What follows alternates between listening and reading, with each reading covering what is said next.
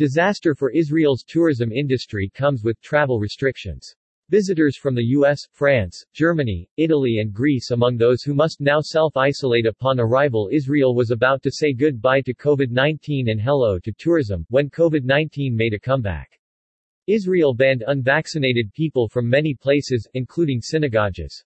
Any illusions still harbored by tourists and business owners alike that travel to Israel will return to normal anytime soon were dispelled by the Health Ministry's announcement this week that as of August 11, everyone arriving from an additional 18 countries will be required to enter full isolation, regardless of their age and whether they have been vaccinated against or recovered from the novel coronavirus.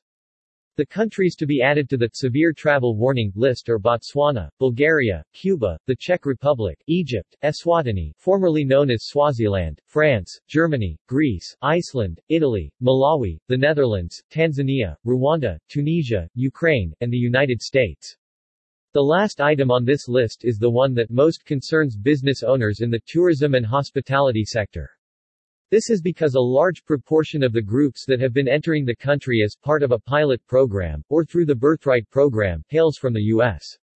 Already on the severe travel warning list are Cambodia, Colombia, Fiji, Guatemala, Honduras, Mongolia, Myanmar, Namibia, the United Arab Emirates, and Zimbabwe.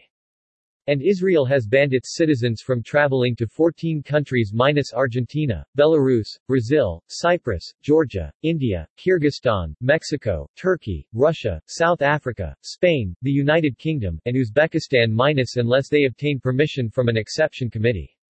A spokesperson from the Rent-A-Guide tour operator told the media line, "Right now, the United States was one of the major countries that sent people to Israel as tourists, and it has now been put under Anarrange label, which means that they'll need to be self-isolating for at least 7 days." Even before the latest government announcement, individual incoming tourism was not allowed, but some groups were being given special permission to enter the country via the pilot program or through educational trips. Around 1,500 tourists visited Israel in July through the Tourism Ministry's pilot project.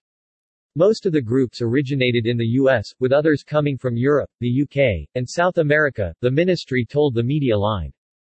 The Rent-A-Guide spokesperson said, "Groups like Taglit Birthright were allowed in, but I'm imagining that will probably stop now because if people from the United States, where the majority of the Birthright groups come from, need to have at least 7 days of self-isolation, I'm imagining that they will not come to stay 7 days in self-isolation before they start to travel around Israel." 22 tourist groups from the U.S. have been approved for travel in August, a spokesperson from the Tourism Ministry told the media line, adding, however, that it is natural that, as a result of the new restrictions, there will be a reduction in the number of group tourist arrivals.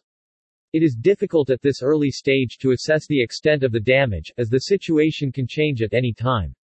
Oren, a manager at the Rothschild and Diaghilev hotels in Tel Aviv, told the media line that both are worryingly empty. "I can tell you that basically, right now, most of the tourists in our hotels are Israeli. There is not a lot of foreign tourism," he said. When asked about the prospects for Israel's hotel industry later this year, Oren responded by saying, "I think we're going to have a fourth lockdown in the next couple of months." The government announcement comes as the more infectious Delta variant of COVID-19 continues to sweep across the country, with new infections now averaging more than 3,000 per day. With new cases reaching 32% of the January 16 peak and rising, the Prime Minister's office announced on Tuesday that it will consider implementing severe restrictive measures. Avoid gatherings, and go get vaccinated now. Otherwise, there will be no alternative to imposing sharper restrictions, including lockdowns, Prime Minister Naftali Bennett said.